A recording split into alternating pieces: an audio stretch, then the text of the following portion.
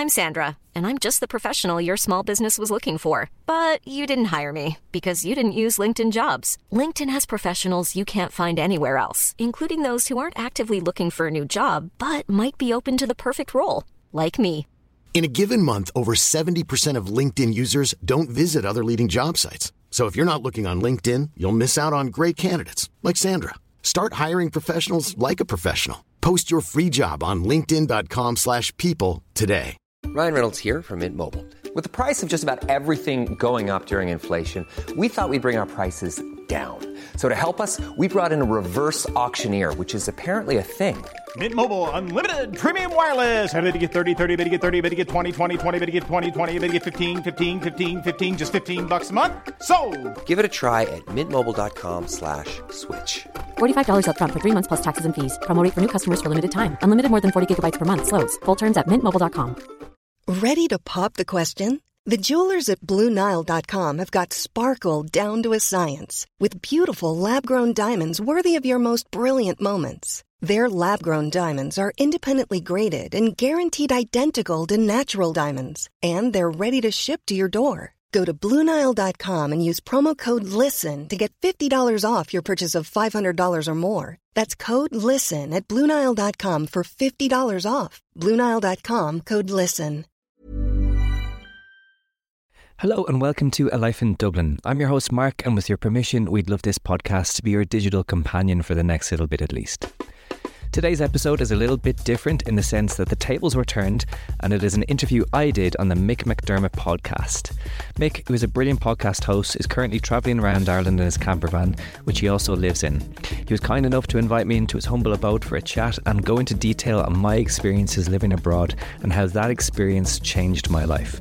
I must admit, I'm not sure if it was the coffee I had beforehand or the amazing interview skills of Mick, but I spoke an awful amount of shite towards the end of this conversation, but it was all in good fun, and thankfully Mick didn't throw me out of the van. I'll leave a link to Mick's podcast in the description of this episode. I thoroughly recommend checking it out. But now, here's my conversation with Mick. Cool setup. So how do you actually sleep in here then? Thanks. So basically, this here folds out. Okay. And then that sort of lies down flat. So you've like memory foam mattress back, and like it is cozy. Yeah, I have to say, I'm pretty impressed with the job that you've done. But like, as I said, people are probably sick of hearing this, but I've literally done it. Or I haven't done. I've said this so many times. I haven't done the woodwork. So, okay. Can't take credit. I was the person that handed him the screwdriver and handed him the screw. Was that just a mate or something? Yeah, my cousin. Well, a mate helped me out with the bed, and then the cousin done all the paneling. So yeah, he's brilliant. So he is, and he'd never done anything like this before. I was saying to him, I was like, this is a wee niche here for you if you want to get into something different. Yeah. So yeah, it's something different. Like I think it's one of the things, and then sure it feeds into, like as I was saying to you, Mark, even just when we met, that nearly ticks the two things that I really value. Yeah. You know, with travelling and connection, because I feel like you're just having, like, you'll not get much more of an intimate connection in this, because, and probably more one-sided to the other person having to talk about their stuff, but I feel like you can get so many insights, probably the same as you chatting to your guests. Yeah, it's one of those things that I think you look back over, like, for me it wasn't something that I thought I would value that much, which sounds like quite a stupid thing to say, but you kind of look back then at all the conversations that you've had with people, and you kind of look at like some of the stuff that you've spoken about and the connections, as you say, that you make. It's an incredible thing to have. Like, because I was thinking about it, I have this this thought that kind of comes through my head every now and then, of, you know, trying to like picture what are you going to value, you know, as if you're about to, like, this sounds kind of, I'm gone really deep really fast. Don't worry, but we're loving this. The van is that pole sometimes. No, you know, sometimes they say that it's good to not necessarily visualize your own death, but to think about your death, right? And I was thinking about this one day anyway, and I was like, all right, you know, so I imagine, hopefully I get to like 70 or 80 or whatever, you're in the bed and you've got a few hours left. What are the things that you're looking back on, if you have the ability to do that you really valued in your life, or the things that were really, and this it helps actually a lot of the time if with problems as well. So, you know, the like little kind of shitty little problem is like, oh, somebody at work might be a bit pissed off at me. And I always try and think, is that something that's going to be important in 1 year's time or even in the future? Like, you're going to look back and go, this was a major problem in your life. And most of the time the answer is obviously no. But anyway, that kind of looking back at moments in your life that were important for you. And I think, especially this year, I think we spoke about it before last week, I've been striving a lot to, like, you know, make a successful career or whatever it might be. But if you look back, that's not going to be so important. It's going to be the people that you meet, the moments that you shared together. Like, there's a thing that I often think back of in 10 years ago when I was doing this kind of volunteering thing, and every evening in the house we'd play cards. Mm-hmm. I always look back at that as a really happy time, like, because it was really competitive, you know. So it was great crack, you know, and I just really loved that moment. And the simplicity of it, a deck of cards. Yeah, and now these days we're all fucking on our phones and watching TV. Like, it's really individualized. So, you know, even in the past people used to watch TV together, but now everyone just goes to their room and watches their own favourite Netflix series, which in a way is great, obviously, but there's very little shared moments these days. And even something as simple as, you know, sitting down and, you know, as you said, watching a movie or a series together. I think it's just then, I don't know, that's such a good point. I never even thought of that there. And it's funny you say that about the simple things. Something that jumps to mind there is, like, I was volunteering in a hostel in Ecuador, and it was up in the mountains, and there was no signal and no Wi-Fi, and they have it up, and like as soon as you walk through, there's no Wi-Fi, so you have to get to know people or something along them lines. And I was like, that's actually class. But I look back and I was like, bopping around all the different hostels, it was actually one of the best places I've stayed, because people actually had to just, there's no option. They couldn't scroll, they couldn't update their Instagram. Yeah. So they had to sit around a fire and have a couple of drinks, play a game of cards, or just have a conversation with people. Yeah, yeah. And it was mad how the people come. The way it worked is you had to stay 2 nights, 3 days, and within that 3 days, people nearly left just feeling so much lighter. Yeah. Even though they were travelling, like, it wasn't as if they were frigging coming from a stressful job or nothing. Yeah. They were already travelling, but it's just like something so simple. But we never give ourselves time to, like, I was guilty as the next person. Me too, yeah, for sure. And often even before you start, like, sometimes we do in the house, maybe once every 2 months we might play a game of cards or whatever. But even before you start, once you get into it, you're grand. It's like going for a run. Yeah. Before you start, you're actually like, oh, really? Bothered cards? I'd prefer to just, like, stare at something and for it to entertain. You talk yourself out of it, don't you? Yeah. And then in the end, you end up having a great time. And it's a weird one, the way, and that's what kind of worries me a little bit, is that mentality of and I'm very much addicted to technology, like what we're saying, and, like, it's an easy way out. Yeah. And I think about that too much, like, because I often, like, going back to that thing that I was saying there earlier on, like, what are you going to value? Like, Breaking Bad was a fucking unbelievable TV series.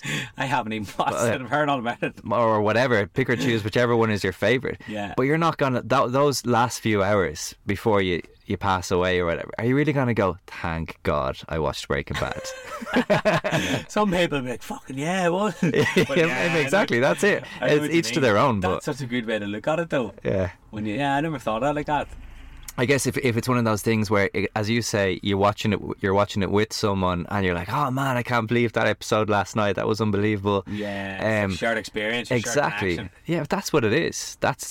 I think for me that's becoming clear that, at least from my own point of view, that is, I think, the most important thing. Yeah, to prioritise. Connection. Yeah. And something like a podcast is a great way of getting that.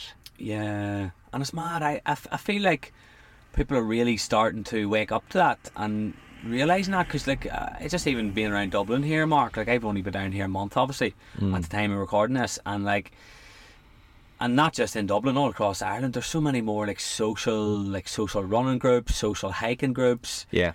Do you know? And people are a lot more open to going to them, which is great, because I feel like then it's also breaking down the barriers. Because I feel like I don't know if you've seen, but Ireland was actually voted the loneliest. Oh, really? In Europe. Okay. In some recent study. Wow.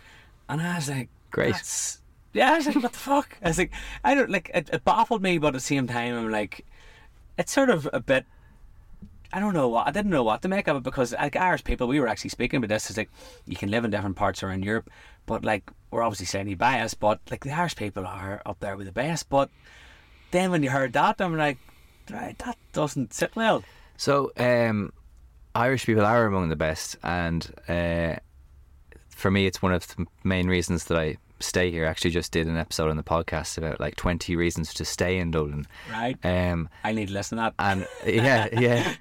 But we made a bit of a laugh out of it, because we said like 5 of those reasons, and everybody who wrote in as for suggestions, 95% of people said it's the people that is, you know, the best reason to stay in Dublin. And obviously, as an Irish person, that includes your family and friends. But you know, even outside of that, it's just generally the people. However, speaking to people who have moved here on the podcast, and I think there's that thing of, I mean, that this isn't unique to Ireland though. This is something that happens everywhere. I think it's probably just because we've got such a high number of expats here at the moment, which is brilliant. But they've got that challenge of adapting to a place and making new friends, and that's really, really, really difficult to do. Because you could be in a pub on a Thursday or Friday night in Dublin and everyone's your best friend. But none of them are going to send you a message the next day and say, do you want to meet up for a coffee? And I think that's what people struggle with, because they're like, oh, everyone is so friendly. That's like surprising for them. But it's kind of it's a moment, it's a temporary thing. And I think sometimes people expect like, oh, they'll invite me out with their friends now. And just like any other place in the world, I think you'll get then the fact that Irish people, or anyone, sticks to their group of mates that they know. Yeah. They're not really going to make too much of an effort to, you know, there's a guy from Paraguay, let's bring him out. Whatever. They're not going to make that effort. Some people obviously will, but generally they won't. So I think perhaps that's one of the reasons. As to because I'm curious as to who they asked about that. Yeah, and like it's funny you say that, because I've actually a few different expat friends who live in Dublin, and that's what they said to me, is like, you're very friendly, but you don't really go much deeper than that. Yes. And when they said it to me, I had to nearly like put myself in their shoes, having lived in different countries, and then it just sort of hit me. I was like, I can really understand what you mean, because I think it's natural, but it's also not. It doesn't make it okay in the sense that you have your friends that you've grew up with, or your family. So it's easy for us. You'll have the crack with someone. You might be like, oh, I'll follow you on Instagram. But I feel like you nearly naturally don't have the same push to go and go, all right, come on out with us or whatever, compared to if you were living in a different country and you maybe don't have as many people around you. You're maybe more intentional with going out to make more friends. Whereas I remember one of my friends actually said to me, he was just like, I actually feel like I've that many friends. I don't want to take on any more, not even like in a sense of being arrogant, but he's like, I'm already spending so much time. I was like, I nearly feel like I have to cap it in the sense that if he's trying to allocate more time to people, he's going to leave himself burnt out. So I don't know. Yeah. It's, I think so. It was a French guy who said it to me, and he kind of summed it up well, I think. He says in Ireland that you're brilliant at communities. So that could be his particular community was music. So he's like, every whatever day of the week I go to the cobblestone and we play music together, and I've been going for 3 years and I've made great friends within that community. But outside that community doesn't exist outside of that moment. So like I said earlier on, nobody in there is going to invite me around for a cup of tea, because the cup of tea is kind of external to that community. Or going for a run in the running club or whatever, you go for your run, like, is there much, like, I don't know, but anyway, that was his point. He said there's not much deep friendships, but there is a lot of room for becoming part of a community. Yeah. And well, what did you find then in your podcast, Mark, as like one of the biggest things that keeps people here long term? Then, because if they're lacking that, for me that would be a bit of a red flag. But do they get it from other expats, or how do they find that sort of sense of connection? Well, just to be perfectly honest and to call a spade, and like most people remain here for work. Yeah, that's just the honest truth of it. Yeah. And some people would rather be in their own country, or they'd rather be with their friends and family, but they can't afford to, or they want a specific career, and Dublin offers them that. I do think if Dublin didn't offer that, then there's not a lot of people going to stick around for the niceties of Dublin. And I'm not criticising Dublin. I love Dublin. Dublin's my home, but that's just, you have to be realistic about it, right? It's money is a big driver for people. Yeah. Some people will say, I think the other pull maybe is the connection with actually outside of Dublin and the Irish countryside and nature. It might be something very unique for them. Some people fall in love with it. Dublin's not too far from the Wicklow Mountains. It's a small city, so there's aspects of Dublin that people do really enjoy. Yeah. And generally what happens is the same way Irish people make friends with Irish people abroad. Generally people will kind of make friends with an expat group, and they might become very close, and you know yourself, when you're away your friends become your family. Yeah. So some groups of people get really close like that, and that might be a reason for them to stick around. And they'll have one or two Irish friends, of course, but generally people don't, unless they marry someone who's Irish or whatever. Do you know yourself? I think that was one of the things I was going to say, is like if romance comes involved. Yeah. But outside of that, because, and again, this is something that I always have a bit of a gripe with. I don't even want to say it's just Irish people, because obviously I can only base it on this is the only country that I call home. But sometimes there is a closed-mindedness if the people haven't actually travelled or left Ireland to live abroad. They'll never actually know that feeling of what it's like to be in that foreign country and maybe not speak the language as your mother tongue, and to have that some days loneliness. And you know, as you said, you're so reliant on your friends because your family are maybe thousands of miles away. So it is one of them things, because I remember I actually spoke about this, I think I spoke about it in one of my live events, where I was saying about how, like, when I lived in Buenos Aires, it was like, from the outside looking in, you know, you'd be like, oh, living in Buenos Aires, you know, one of the best cities in the world. I was going to say South America, but in the world. But like, there was that sort of wavering of, I didn't speak the language that well. There was like a sense of loneliness. I was trying to like build my business, but I hadn't enough. I wasn't making enough that I could like join like a co-working place or nothing. So I was having to just like work from a bedroom. And again, not that like people would be like, oh fucking hell, cry me a river, you know. But at the same time, it wasn't as glamorous as what you'd sort of portray. And I think I can always really empathise now with like someone moving to Dublin. Yeah. And it's always something I'd like to always try and just even help them in any way possible you can, you know, to help them settle in or whatever. That's a huge thing. And yeah, I would have experienced something similar to that. And first of all, kind of just the first thing that comes to my head is people that are here and who are speaking English to you, just remember that their brain is doing double the amount of work that yours is. And they never fucking complain about it.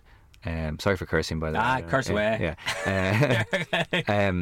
But the other thing is, like you, that experience of being abroad. So when I moved to Spain, I actually moved over with an ex-girlfriend of mine who was Spanish. So we moved to her city, and it was her family were absolutely lovely, and all her friends and amazing. But just saying the same way that if you have a partner here and you meet their parents, right, you want to kind of be like, you want to show the best side of yourself. And I couldn't speak a tap of Spanish at that point. And I thought arrogantly, like an idiot, that within 6 months I'd be fluent in Spanish, and it was so far from the case. Of course I could say a few things, but I used to always, I'd compare myself to like an age, so I'd be like, right, I'm like a 9-year-old now, because whenever I'd be at dinner, I can say, oh, lovely food, really nice, thank you so much. Oh, what's that? That's this type of fish. Oh, cool. And then they start having like, did you see what happened in politics? And I'm out. Like, and 9-year-olds don't talk about politics, or 9-year-olds don't talk about what's going on in the world or whatever. You just sit there and, you know, behave yourself. That's what it was like for so long. And I found that incredibly difficult because you couldn't be yourself. And then for about another year after that, I had to adapt to just being a different person. And you're never going to be able to fully be that person that you are in English or your mother tongue in another language. It's unless you're there for years. But it took me, after 4 years, I felt more comfortable, obviously. But there were times when, you know, I went home after, you know, being out with some friends that are Spanish speakers or a family or whatever they might have been, and I was just like almost inconsolable, like, because I'm so sick and tired and frustrated of like not being able to communicate and not being able to understand and doubting myself, and I was putting a lot of pressure on myself. Then I realised as well to improve, and what I used to think was everybody thinks I'm shit at Spanish. That would be going on in my head. Nobody cared. Nobody was even thinking. Probably nobody even realised it was there because I wasn't saying anything.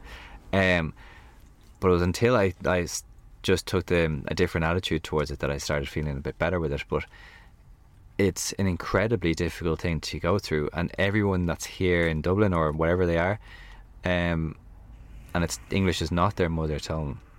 Like, I'm very impressed by that. Yeah, I really agree, and I think that's why I go back to like saying if like. And maybe you don't even need to leave Ireland to be learning a second language. But if you can put yourself in someone's shoes, again, have that empathy, I feel like then you can give them a bye ball. Like, because I've seen people there, you know, like they'd not slow down for maybe someone that doesn't speak, you know, great English or whatever. And they're like, oh, they're living here, you know, they should be able to. And I'm just like, that's fucking bullshit. People can't even understand me in Dublin. And I live an hour and a half up the road. That's not even no exaggeration. I was at the gym Christmas party there at the weekend, and the amount of ones were like, what are you saying? And I was like, have you left Tala? For fuck's sake. But I think that's one of the biggest things is like, you know, when you can put, and this is across the board in anything, I feel like I could maybe do that a lot easier, have that empathy, because I have been in that situation. And as you said, it's so frustrating. Like you're literally, I feel like you lose your personality. Like for me, my personality would be like sort of like be sarcastic and, you know, have that sort of sense of humour. But I completely lost that in Spanish. And it used to frustrate me. I'm just like, fuck. I have quite a dark sense of humour. I remember once I tried to say something like with a dark sense, and just nobody got it. Nobody understood, because also they didn't know my personality. And all of a sudden he says this real dark thing, and they were like looking at me going, I was like, oh no, it's a joke. Where the fuck did that come from? I was there translating it in my head for about 15 minutes, and then I was like jumped into the conversation with this real dark comment. No. And like, that would have been funny 15 minutes ago. And that's another thing is like you think when someone would say something and then you can't think of it, and then it comes like 10 minutes later and you're like, oh, it's too late. It's a real challenge, man. It's a real challenge, but then it's like anything, it can be very obviously rewarding when you get through the other side, and even when I came back from living abroad, and I used to have nightmares about losing, because I had gone through such a difficult time to get to that level.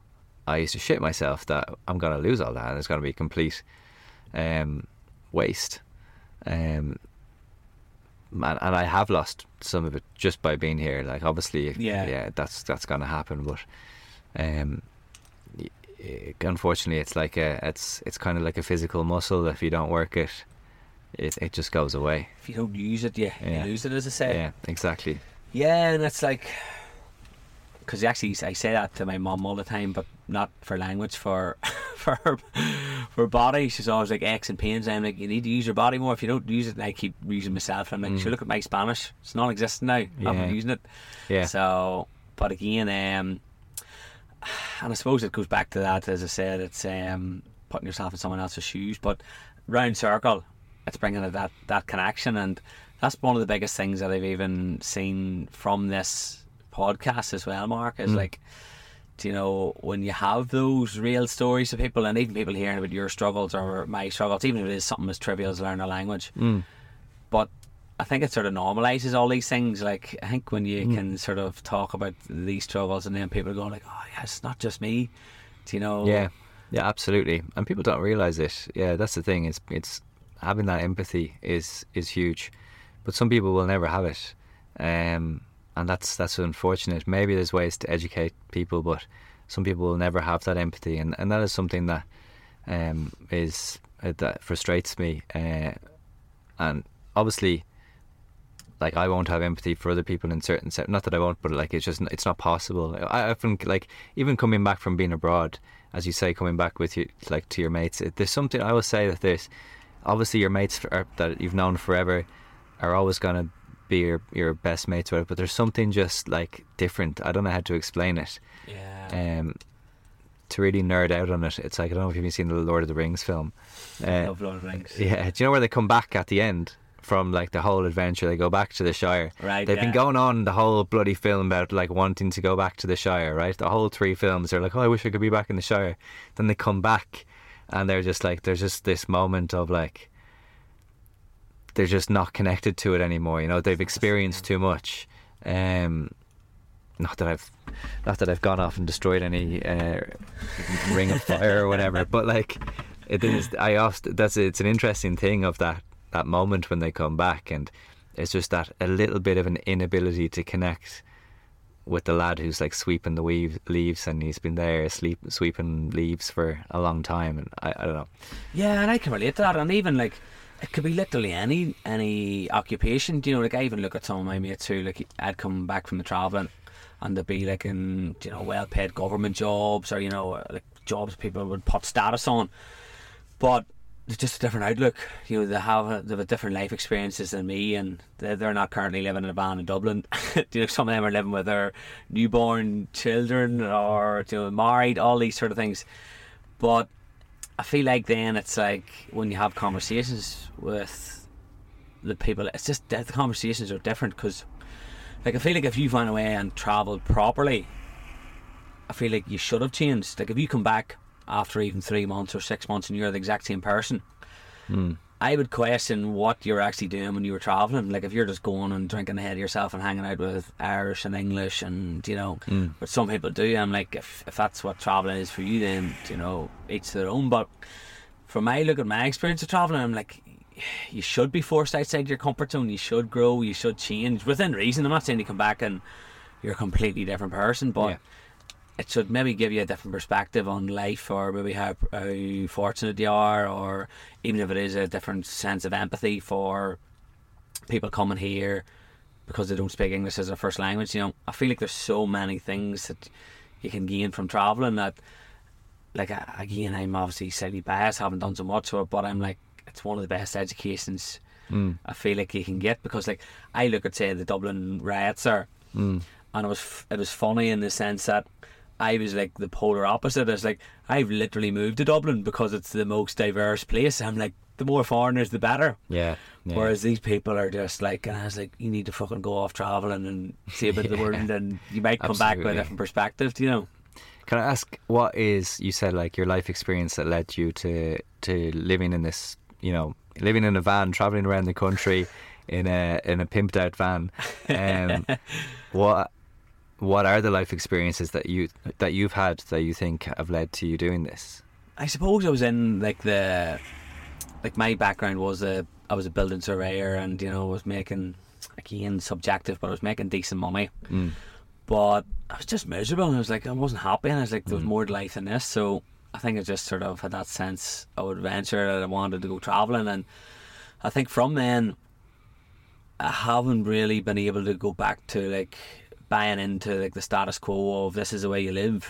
I just feel like something's changed. I can't really articulate it in a certain way, but I think just when you see how other people live, and then you see how content they are with so little, and I'm like, why do we need a big fancy car? Why do we need designer clothes? Why do we need this fancy house? I just think it's all bullshit. Yeah. I just don't buy into it, and I think that's what maybe I'm noticing, even some sort of resistance with settling in Dublin, because I see the amount of money that you need to pay into something, and it nearly goes against so much of what I believe. But at the end of the day, you can't. You have to buy into what is the price of the economy. Do you know, that's right? You can't just disagree with that and go, no, I'm not going to pay that. You know, within reason. But I don't know, I think I've just learned that I value different things, and there's nothing wrong with if people do value like these things that I've mentioned, but I would really question is that your true values, or is that the values that you've adapted through being nearly domesticated through society and just going, this is the way you turn this age, this is the next milestone that you go to. I would sort of always question, is that what you really want? Is that what gives you real contentment and lights you up? Because I look at, like, say this here, I'm like, this is what lights me up. Just having a conversation, you know, in the back of the van.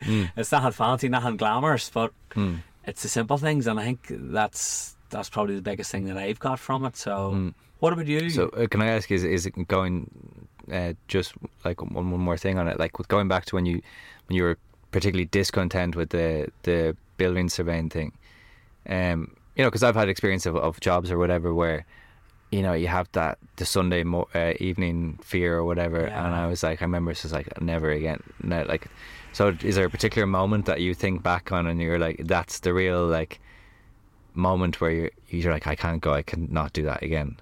Yeah, because it's funny you talk about the Sunday blues. I always remember so the way my job worked, I was literally all around England, so you might have been in a place for a week or 2 weeks at a time.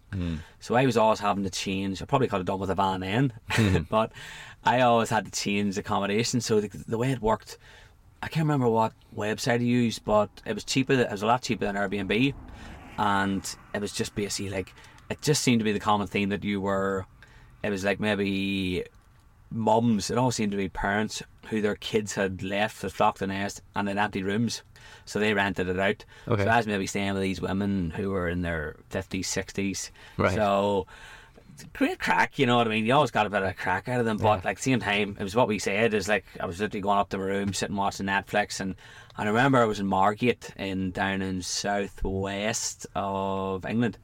And I was working there, and it was like a real socially deprived place, and the job I was doing, it was just wearing me down mentally, like. But I remember one Sunday night I was watching was it Blue Planet or David Attenborough? I remember that was the only thing. I remember the Sunday blues was just like all-time high, and it was like David Attenborough's voice just had a sort of soothing, calming effect, and every time I like watch it now, it brings me back to that time, just like I was sitting there and I'm just like, this is the only thing that's sort of keeping me somewhat chilled with it, without losing it. Like, so that's one thing I've always said to him, is I don't want to go back to that sort of way of living, of, you know, and I can't say it was just the job, but there was probably a combination of things. So that's for me. What about you? What is, like, even living abroad in Spain and then coming back and your own travel experiences, what's that sort of taught you about how you live now today? The experience of living abroad, how is that changed? It's a really hard one to pinpoint, isn't it? Because sometimes I feel like, if you ask yourself the question, if I hadn't gone abroad, I guess I wouldn't have been doing the podcast, I don't think, because the original idea behind the podcast was a little bit with what you said earlier on. It's kind of the problems that I had. You would have liked to hear other people and how they address those problems, of like the language problems, the making new friends problems, the how to get integrated in the city properly, and that was the original idea behind the podcast. It's kind of evolved a little bit since then, but so I don't think I would have been doing that. But I guess in one sense it completely changed my life. I'd like to think it didn't change me too much, or I'd like to think that it brought out maybe an even better version of myself. I just choose to think that. I don't know if it's true or not. Yeah. But it was very, very important experience to me. I think, to be perfectly honest, I probably went away with a different. So and I'm only kind of realising this now, because I didn't give it much importance when I was in my 20s. But so by the time I was 23, both my parents passed away, and I think particularly then, the year after that, being 23, you have to sell the house and all that kind of stuff. And I then moved to Spain. At the time, I didn't put these things together, but I moved to Spain then. Hiring for your small business? If you're not looking for professionals on LinkedIn, you're looking in the wrong place. That's like looking for your car keys in a fish tank. LinkedIn helps you hire professionals you can't find anywhere else, even those who aren't actively searching for a new job but might be open to the perfect role. In a given month, over 70% of LinkedIn users don't even visit other leading job sites. So start looking in the right place. With LinkedIn, you can hire professionals like a professional. Post your free job on linkedin.com/people today.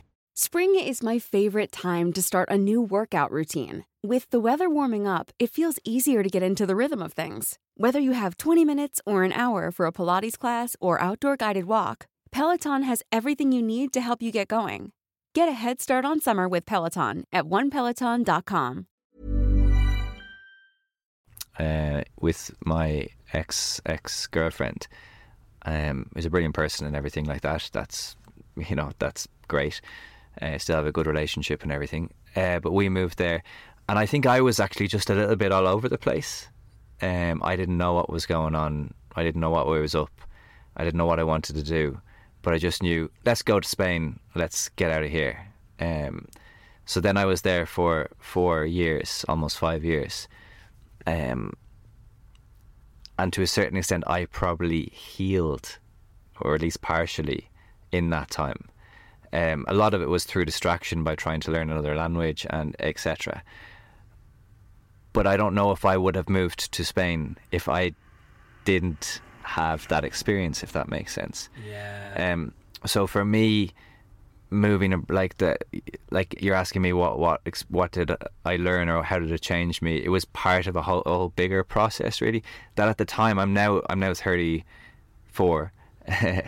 Age doesn't matter anymore. I'm like 33, 34, 35. What age am I? Yeah. Once you pass 30. Exactly. Yeah. Who cares?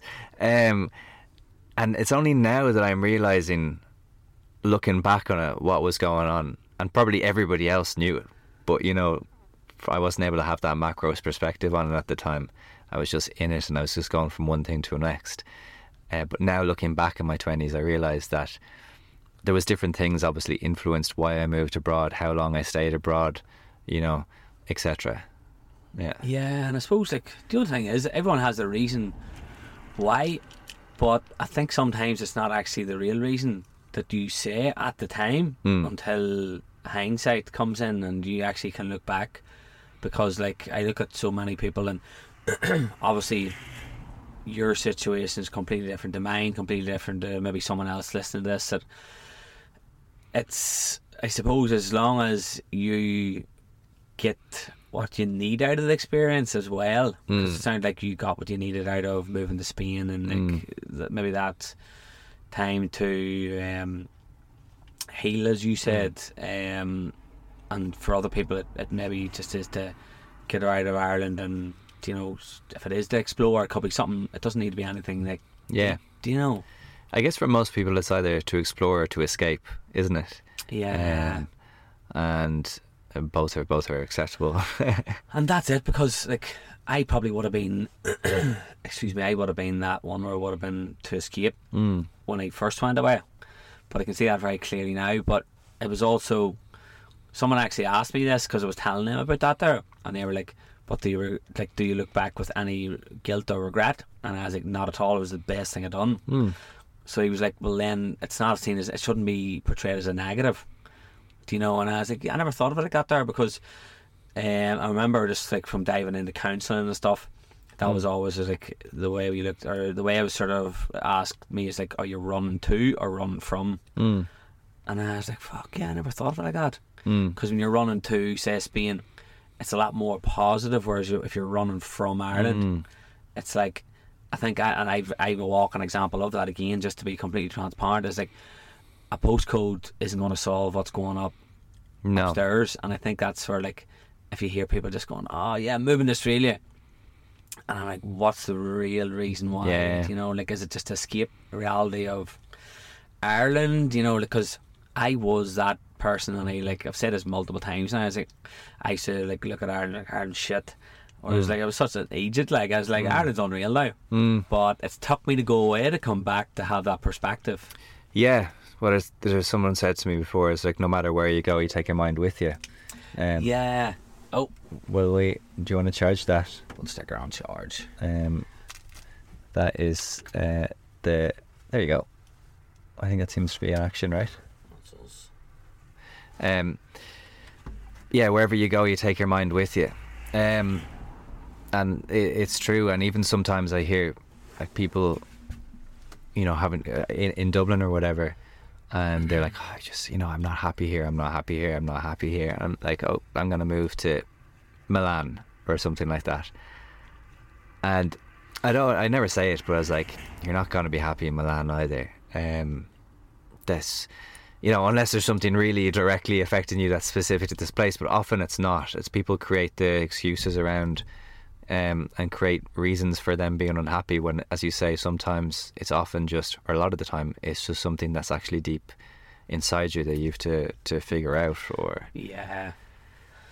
And that's, it's not sexy when sometimes you just have to do the work, and that's why I sort of like openly talk about, you know, these sort of, I think that's why I love is like the real conversations with real people, because, do you know, sometimes you'll be listening to someone who is maybe an expert in their field and like to have everything figured out, and they might give you all these like, here's a 3-step process to deal with your self-doubt or anxiety, and that's great, like, but at the same time sometimes you just need someone to go, yeah, fuck, I struggle with that too, and you're just like, fuck yeah, I'm not the only person then, you know. Yeah. It just makes it a bit more human that every single person has them struggles, whatever it is, like, and there's probably people listening to this hopefully they might be sitting on the fence like, oh, will it go, will it not, and everyone's going to be in a different camp, you know. So only you can really, you listening to this can sit there and going, well, am I trying to escape, or am I going on an adventure? Yeah, it's an interesting one to ask yourself. But you're right, yeah, everybody has their own stuff they need to do. Everybody hurts. That's as the R.E.M. song goes. Yeah, I didn't realise that was a song. Yeah, but like, you're right, you can think, because sometimes you can look at people, and to be honest, like, I think in when you get to our age, it becomes a little bit easier to talk about it. I think in your 20s is a difficult time, and I feel quite a bit of empathy for people at that, because I actually just think it's weird that you're supposed to have things kind of figured out when you get into your 20s. Yeah. And people, I see parents putting pressure on people, and, you know, what course are you going to do? What are you going to be doing with your life? You know, I just think you're how the hell can anybody know what they want? Like, I still don't know what the fuck I'm doing or where I'm going or whatever. Like, I'm doing something, but that doesn't mean I'm gonna, like, it's like my life calling or anything like that. And I just feel like for people who are a bit younger, I think that they should just be encouraged as much as possible to be like figuring themselves out, trying loads of different things.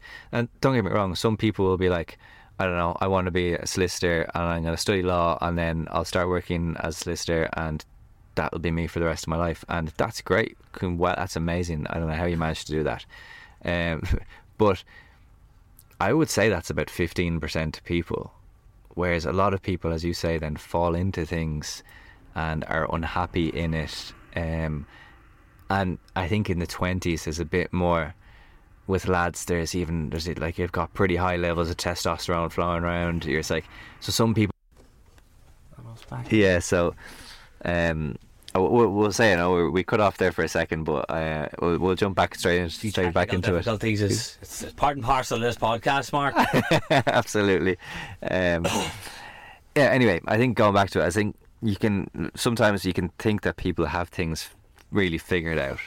I think as you get a bit older, as you say, you realise that that's not the case. But I think that's something that maybe even as a younger person, I wish.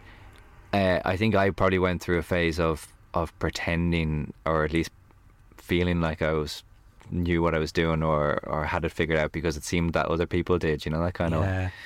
And hopefully people are a bit more open about, as you say, like, I actually don't have everything figured out and I'm finding this tough, or that kind of conversation. And I think people are a bit more open about it these days than they were 10 years ago anyway. Yeah, and it's just a good point, because as you spoke about there's people in their 20s, but then I suppose around our age, so I'm 31, there's a lot of ones probably around our age that have maybe been doing that job for 10 years at the community university, and they know it doesn't light them up, they know it's not fulfilling them, but they're just like, it pays the bills, it pays the mortgage. And I think it's one of the biggest things that I see in some people, then they nearly just have that acceptance of going, oh well, this is me then. And there's I don't know if you've come across I don't even know how to explain it, the sunk cost fallacy. Basically, is it I don't know what term you'd... I think it's almost like a psychological concept, isn't it? A theory. But basically, for anyone listening, it's basically like that just because you've invested so much time or money into something, sometimes we can tell ourselves that sort of story, and we're biased about I've been in this job 10 years, I can't leave it now, or I've been in this relationship 10 years, or something we've committed a lot of time, a lot of money to. And I've noticed that I seem to having different conversations with different people in the coaching side of things and work, that there's a lot of people that just want to change, but there's so many barriers, and it's like anything, it's not easy. But I think it's when you see that there, but even just like us two here is like, you'll always hear that phrase, like, all your ducks in a row. And a friend of mine says, I thought it was brilliant, she's like, I don't have my ducks in a row, I'm fucking, all my ducks are in the pond, but it's a nice wee pond, but they're not in a row. And she's like, I'm just figuring it out as I go. And I think that's when you can see it from that point of view, is like, literally everyone's winging it. It was only recently I got this realisation, like, even people who are like a lot older than you, they're still winging it, they're just older. And like, I don't think anyone really has like the blueprint to life, and if they do, if you have the cheat code, let us know. Please.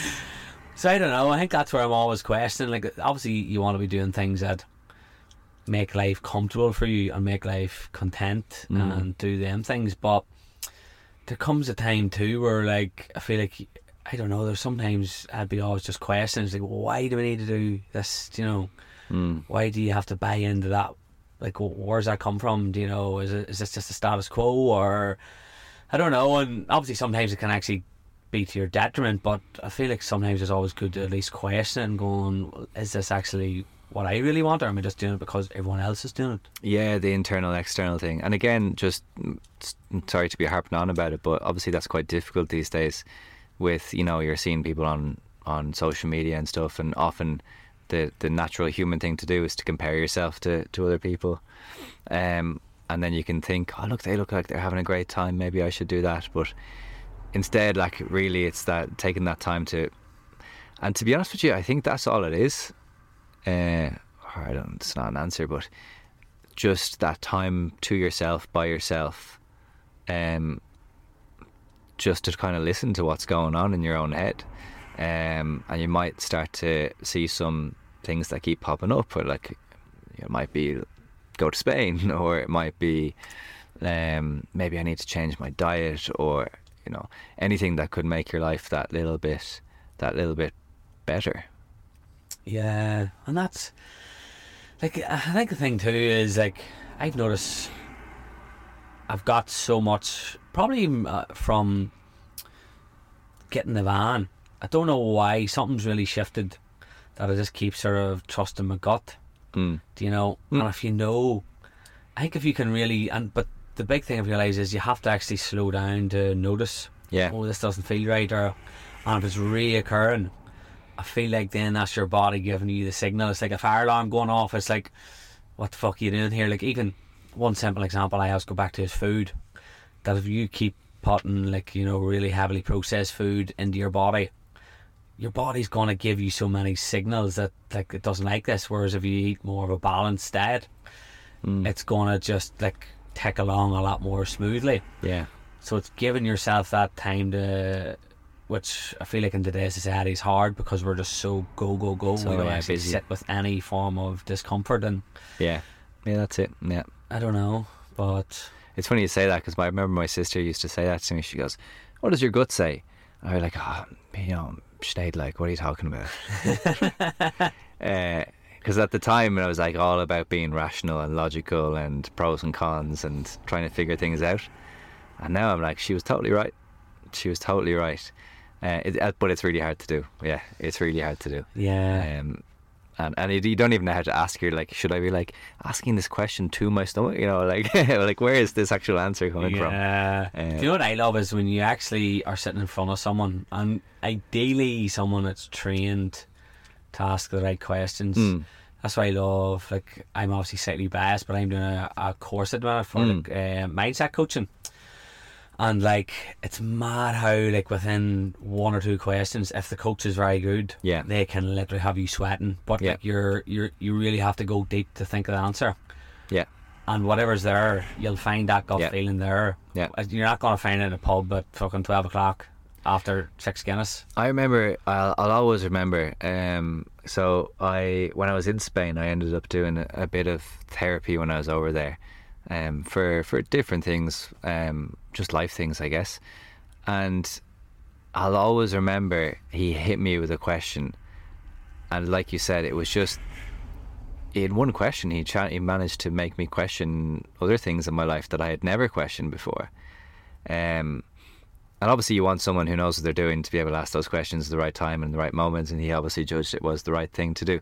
But for me it was like I can't remember what we were talking about exactly, but you know, probably me being a bit of a people pleaser or whatever, and I'd always kind of seen it as a good thing, as that I'm adaptable and can adapt to different people and different situations, and I can almost bring people together, and you know, I'll just easily fit in, right?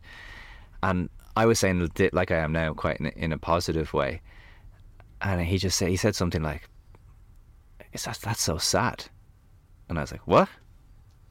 And I got really angry, like, all of a sudden. It's like, because he said it like in a real, like, what a loser. He said it like that. And I was like, right. You're supposed to be my fucking psychologist. You can't call me a loser. He didn't call me a loser. He didn't say that. But he said something like, that's really sad. He's like, is that how you want to live your life? He's like, just making sure everybody else is okay. And I was just sitting there for about like a minute going, holy shit, I'd never thought of it like that. Yeah, and as you said, my mates wouldn't have been able, because I would have, like, with your mate you get angry with them and you'd be like, what are you talking about? Or, you know, there would be a joke or something. It had to be that person in that setting. And for me that was a value. And then, like, I've since like had the ability to be able to look back and go, was that really, like, it is a good thing to be like adaptable, to be able to, I do see it as a positive thing. But then you learn, well, hang on, maybe you also need to think about yourself as well. Yeah. So it's those little things that I think are really valuable in those situations, whether it's a life coach. I know my brother had, like, brilliant experience when he was going through a bit of a career, not knowing what he wanted to do. A life coach really helped him. It's just someone who's a professional, who's not your family or your mates, so you don't have this kind of relationship with them, basically. Yeah. It can be really helpful, because it's mad at what comes up from just a simple question. You know, and like there's you could, the big thing I've realised is that what someone brings to you're like, oh, what do you want to work on today, Mark? And you're like, oh, I want to work on getting a wee bit fitter. you know, it could be something that seems very trivial, but it always goes so much deeper, and it's like peeling back the layers. And this is a realised from my own personal experience, like just going to coaching and counselling, but even from sitting on the other end of it and trying to learn, is like, what's sort of what you think is the issue is rarely the issue. It usually goes so much more to something that's maybe years gone by. And as you said, like, say if it was you, like the people pleaser, is like, that's come from a lot further in the past, and it wasn't just the last couple of months that have picked it up. Of course, yeah. So I don't know, I think it's mad how then so much of these wee small subtle things that we're not maybe consciously aware of, how much of an impact that's having on our day-to-day actions and our choices, which then is going to lead us to where we are in a year, 10 years, you know. So I don't know, it's fascinating. You know, it's an interesting exercise to do, and I got put into this by surprise. I didn't really intend to do it, but one of my best mates, been friends with him since 4 years old, but we actually, ironically, very rarely lived in the same place. So he's half French, half Irish, but we've always kept very much in touch. Like, as kids, we used to, sounds kind of geeky or whatever, we actually used to, write letters and all that kind of stuff to each other. So pen pals. It's now turned into WhatsApp voice notes, but it's a bit more movement of the times. Exactly. So a few years ago, well, I can't remember how many years ago, it's good few years ago anyway, he was doing this kind of off-grid thing, and he was living in some retreat centre in the south of Spain. It was like yoga, meditation retreat centre, self-sustainable, all this kind of stuff, right? And he was there for a couple of years, and he says, you have to come. He said, you don't have to pay for a course or anything like that, you just come and you can stay, and if you want to do a course you can, if not. So I went there anyway, because I wanted to see him. I didn't know what I was in for. Like, all yoga and stuff like that, I see very much the value in it. I should do it, but I'm the most inflexible person in the world, so it's a real struggle for me. But anyway, as part of it, I didn't realise this was going to be a part of it. We then did this sit down. It wasn't a therapy session, I guess you could call it a therapy session, and they pair you up with someone that you don't know. So I'd never met this person before in my life, and it was this girl, I can't even remember her name or whatever, and the exercise was, tell them who you are. Like, you have to answer the question, who are you, right, for 10 minutes, and the other person is not allowed to speak. They just have to listen to you for 10 minutes, and no matter if you say something very happy or if you say something very sad, they're also not allowed to react. They're not allowed to go like, oh, I'm so sorry, or oh, that's great. They just have to look at you, and very quickly you run out of things to say. So you're like, that question, going back to trying to figure out what people want and who they are, you might say, oh, I'm from Dublin, I'm this is my profession, I fucking like the colour blue, but then you've got another, like, whatever it is, and where you end up going is something that you never expected. Right, that's mad. And I remember even the girl was saying to me, like, she then basically told me that she started crying, and she was like saying, I've always had issues with my weight, and you would have never known that, because she wasn't heavy or anything like that, but this was something huge that obviously was in her past. That, again, it's that empathy with people. You don't know what's going on. It's like, here's someone who might look perfectly slim or whatever, but you don't know how or why they've gotten to that place in their life. And she wrote down, and then afterwards she goes, I've never said that to anyone. Right. Yeah, it's amazing. It's that's another thing I'll look back, that was a very powerful, now it's not something I recommend doing every day of the week at all. Yeah. And it's very hard. You're not going to go up to someone on the street and say, can I just tell you who I am? Have a bar over Christmas time. Right, have you got 20 minutes to spare? But yeah, I might end up crying. FYI. I might have a full-on breakdown, but then you can do it as well if you want. I have a box of tissues for both of us. So I get that it's not something that you can do easily, but it's a pretty, and to be honest with you, I actually don't even remember what I said, but I think there is some value in it. Yeah. That's mad. Just like something so simple. Yeah, exactly. I realise is like, we all have it within us. We just need to bring down the barriers and just like start to show that, because I think I've even noticed that when you start, if you lead the conversation and just talk about something outside of the weather or something a bit more deeper, a lot of people that you wouldn't perceive to go there will go there, but they nearly need that sort of like you to go, I can't think of an example off the top of my head, but I feel like when you can just meet people and just at a human basis and then just show genuine interest in them, even if a stranger or even just one of your friends, instead of just being like, oh, how's the farm, Mark? Oh, busy. What about you? Oh, flat out. Just like what depth or substance is in that conversation. That's yeah. I think for me, what is becoming a little bit more clear to me as to what I want to pursue or what I want to value. I mean, a bit like what you said, you have to kind of consider money and all of those things. Unfortunately, that's just the way the world is. That's the world we're in. If I want to be able to go for a pint with my friends sometimes, I need to be able to afford that. That's fair enough. And obviously a house and all the rest of it. But I think aside from that, what I think is becoming the most important thing to me, what I will look back on when I've got 6 or 7 hours left to go, what I will have valued most is, and it's taken me a while to figure this out and to understand what this really is. And maybe you hear other people saying something similar, but I always very quickly dismissed it. And the word, without sounding ridiculously cheesy, and if people like tune out now, that's fair enough. We're near the end, so you're good. We're near the end. But it would be this idea of oneness. Oneness, right? And let me explain that. Hold on, I just need to get out of the van here. No, we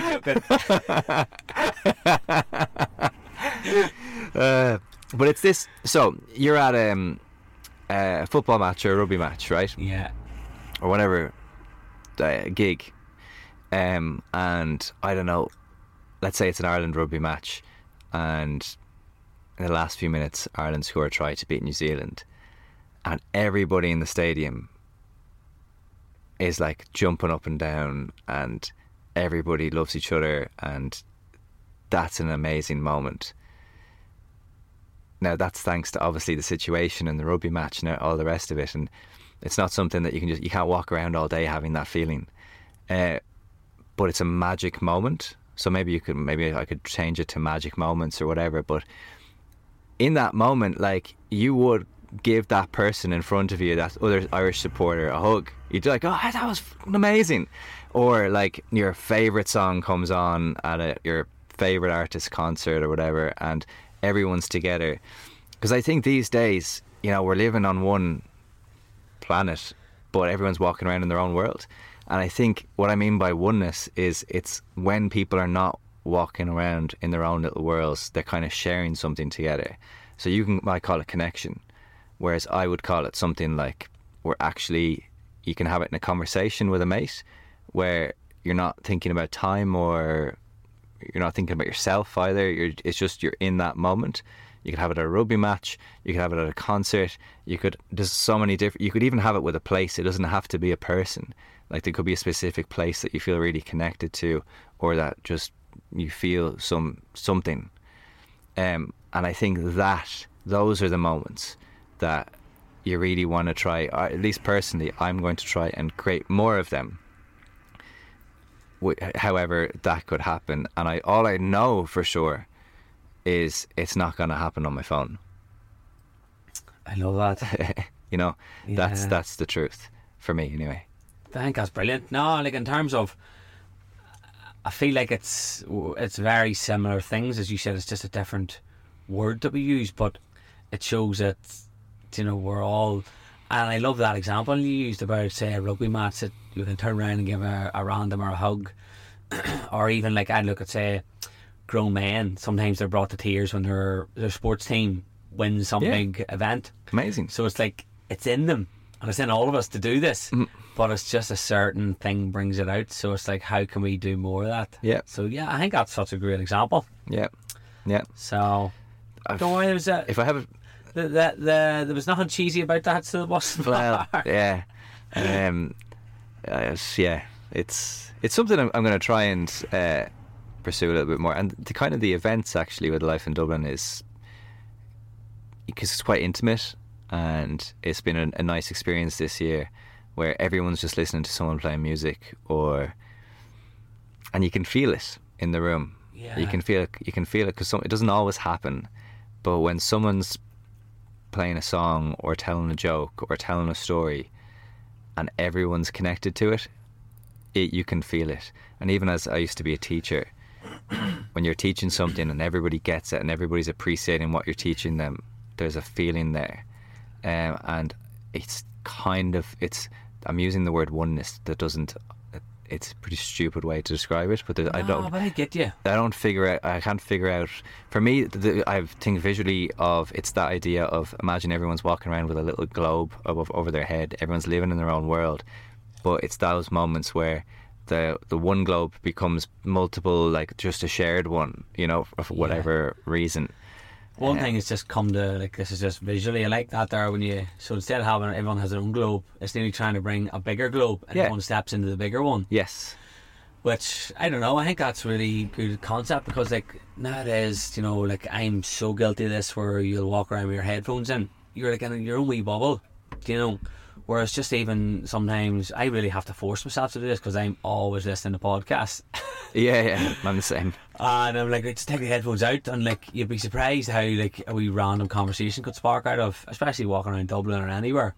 But again, you have to be taking these wee things that you're open to these things, because I feel like sometimes as we've spoke about a lot here, is like we're nearly naturally or gradually shutting ourselves off more, which is maybe no reason why, or no wonder why there's maybe this loneliness and lack of connection, and maybe people are struggling mentally. So there's that's it. Like, it's I do the exact same thing, and I guess the reason I'm saying these things, just to be clear, like as you said, I don't have it all figured out, but I think I'm learning to, as you say, value those things more, or at least trying to aim towards them more, maybe make them my goals more than, because even like I said earlier on, like my parents would have passed away when I was 23, so that's 11 years ago, and if they were to see the world that we were living in now,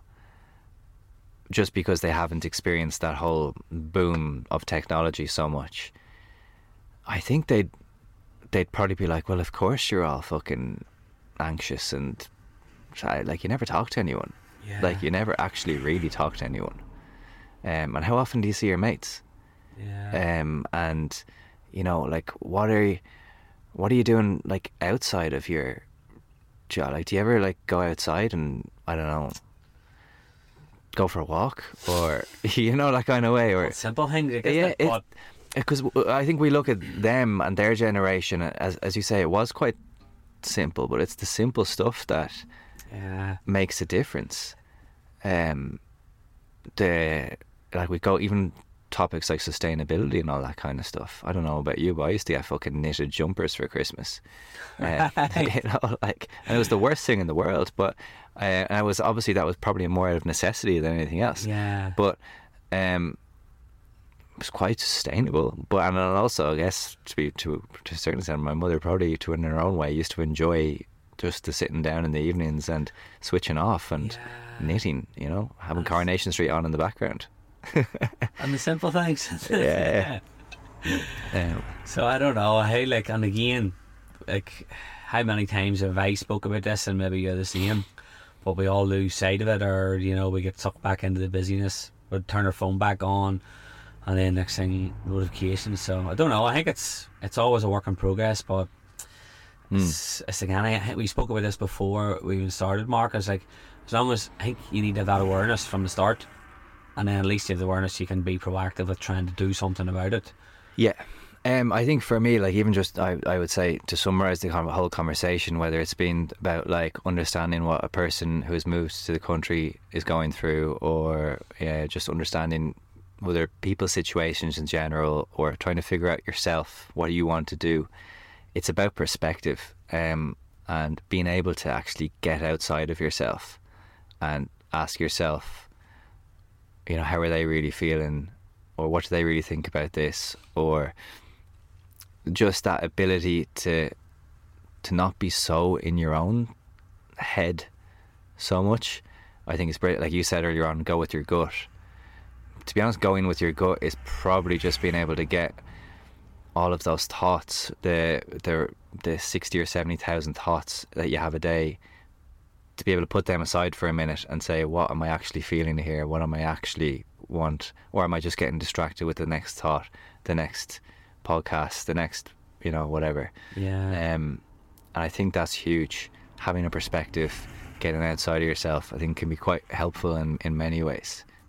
But yeah, I really need to take a piss, mate. We better wrap it up. So, Mark, appreciate you coming to the van. Yeah, chat, so yeah, it was. Thank you, man. Yeah, brilliant. Thank you too. And yeah, thanks very much to anybody who listened to all that bullshit. Cheers, folks.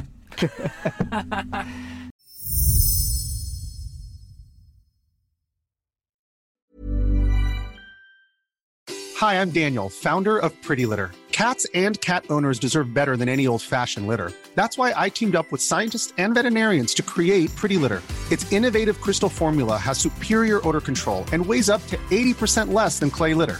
Pretty Litter even monitors health by changing colors to help detect early signs of potential illness. It's the world's smartest kitty litter. Go to prettylitter.com and use code ACAST for 20% off your first order and a free cat toy. Terms and conditions apply. See site for details. How would you like to look 5 years younger? In a clinical study, people that had volume added with Juvederm Voluma XC in the cheeks perceived themselves as looking 5 years younger at 6 months after treatment. Look younger, feel like you. Add volume for lift and contour in the cheeks with Juvederm Voluma XC. Reverse signs of aging by adding volume to smooth laugh lines with Juvederm Volure XC. For important safety information and to find a licensed specialist, visit Juvederm.com. That's JUVEDERM.com. Not for people with severe allergic reactions, allergies to lidocaine, or the proteins used in Juvederm. Common side effects include injection site redness, swelling, pain, tenderness, firmness, lumps, bumps, bruising, discoloration, or itching. There's a risk of unintentional injection into a blood vessel, which can cause vision abnormalities, blindness, stroke, temporary scabs, or scarring. Talk to a licensed specialist to find out if it's right for you. Planning for your next trip? Elevate your travel style with Quince. Quince has all the jet-setting essentials you'll want for your next getaway, like European linen, premium luggage options, buttery soft Italian leather bags, and so much more. And is all priced at 50 to 80% less than similar brands.